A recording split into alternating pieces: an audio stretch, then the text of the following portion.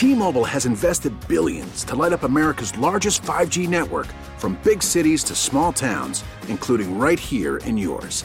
And great coverage is just the beginning. Right now, families and small businesses can save up to 20% versus AT&T and Verizon when they switch. Visit your local T-Mobile store today.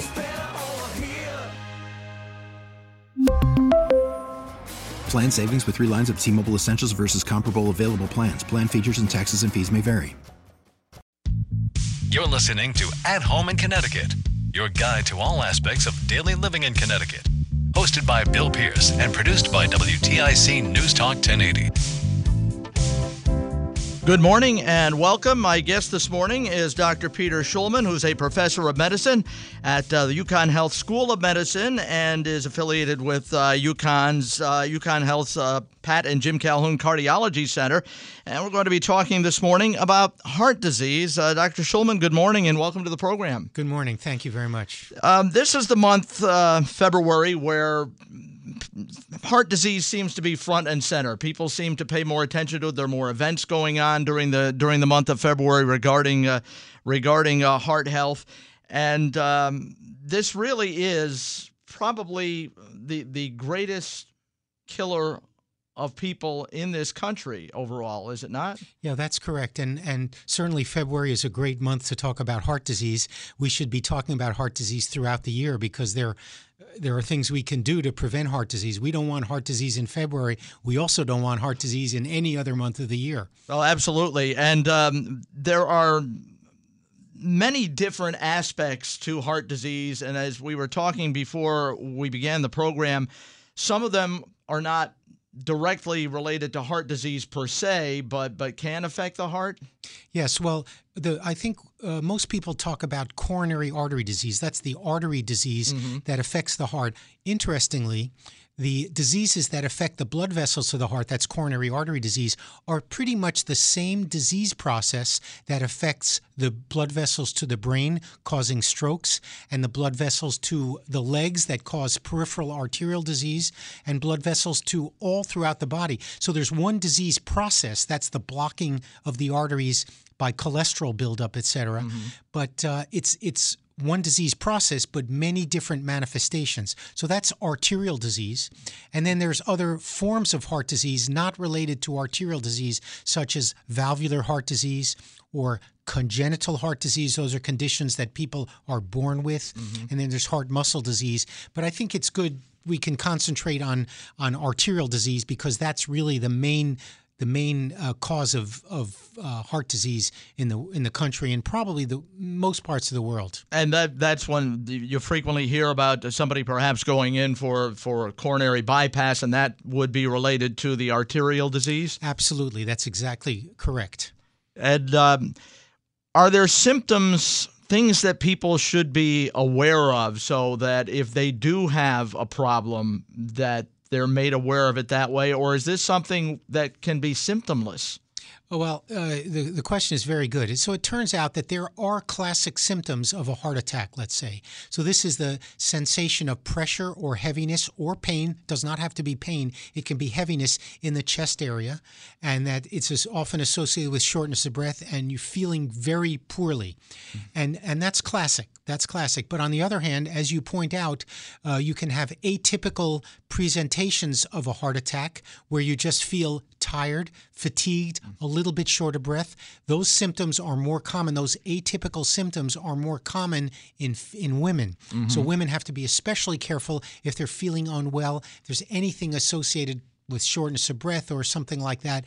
And if one has those symptoms, the best thing to do is to call 911 immediately and get taken to a hospital for evaluation. Because most deaths, 90% of deaths from a heart attack occur before the patient reaches the hospital.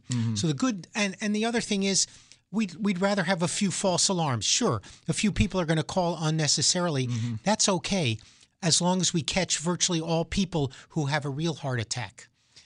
And it obviously is better safe than sorry in this situation because the consequences of waiting can be devastating. Absolutely, absolutely. And heart attacks can kill you. And as I said, if you get to the hospital, you've already bypassed, there's sort of a pun there, you've already bypassed about 90% of your risk of dying from that heart attack. So it's very important to get to the hospital. And as far as stroke goes, I know the people can have maybe not a massive stroke, or there are these little mini strokes that maybe they wouldn't pick up on that indicates perhaps a problem that should be taken care of.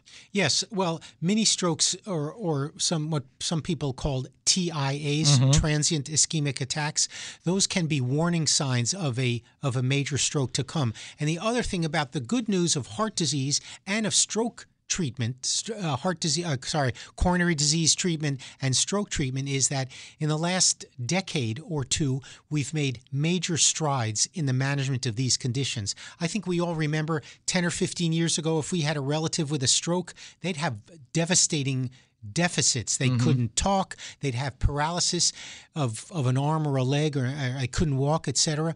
Now, with the advanced therapy we have and with rapid therapy, we can oftentimes almost completely get rid of all the manifestations of a stroke. So patients can literally walk out of the hospital with virtually no neurologic deficit. And the same thing with a heart attack. If you get to the hospital right away after experiencing the symptoms of a heart attack, you can walk out of the hospital with virtually no damage to the heart or very little damage to the heart. So the treatments of the two of them are in parallel. They require rapid mobilization of medical care, and when that's done, patients have very good outcomes.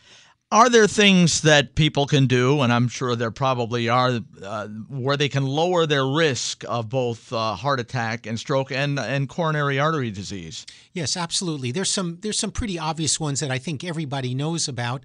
There are some risk factors for heart disease that you really cannot change. For example, if you have a strong family history, you really can't select your own genes. You can't select your parents. So that's one thing. But on the other hand, there's a lot you can do to lower your risk.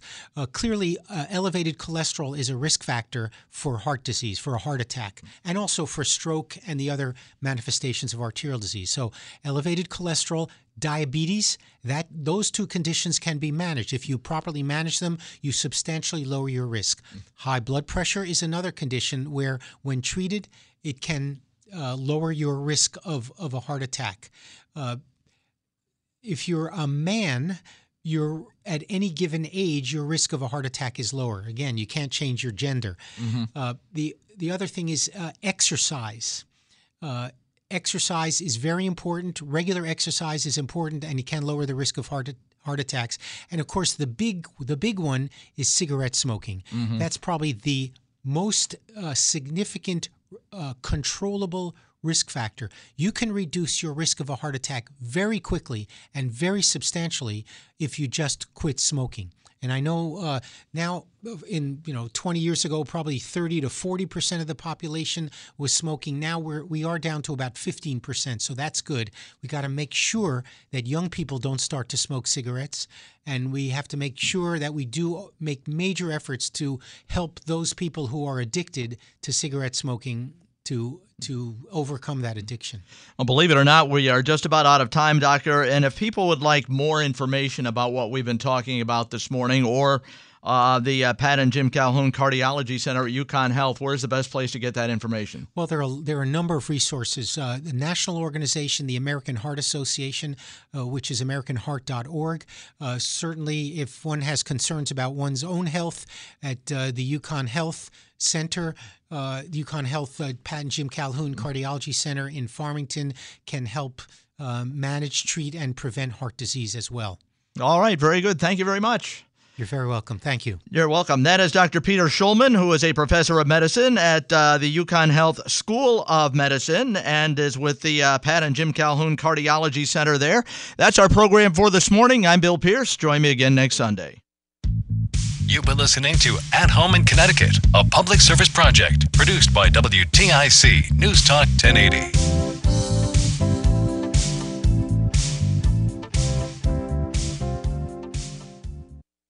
We really need new phones. T-Mobile will cover the cost of 4 amazing new iPhone 15s, and each line is only $25 a month. New iPhone 15s? It's better over here. Only at T-Mobile, get 4 iPhone 15s on us and 4 lines for $25 per line per month with eligible trade-in when you switch. Minimum of 4 lines for $25 per line per month with autopay discount using debit or bank account. $5 more per line without autopay, plus taxes and fees. Phone fee at 24 monthly bill credits for well qualified customers. Contact us before canceling account to continue bill credits or credit stop and balance on required finance agreement due. $35 per line connection charge applies. See T-Mobile.com.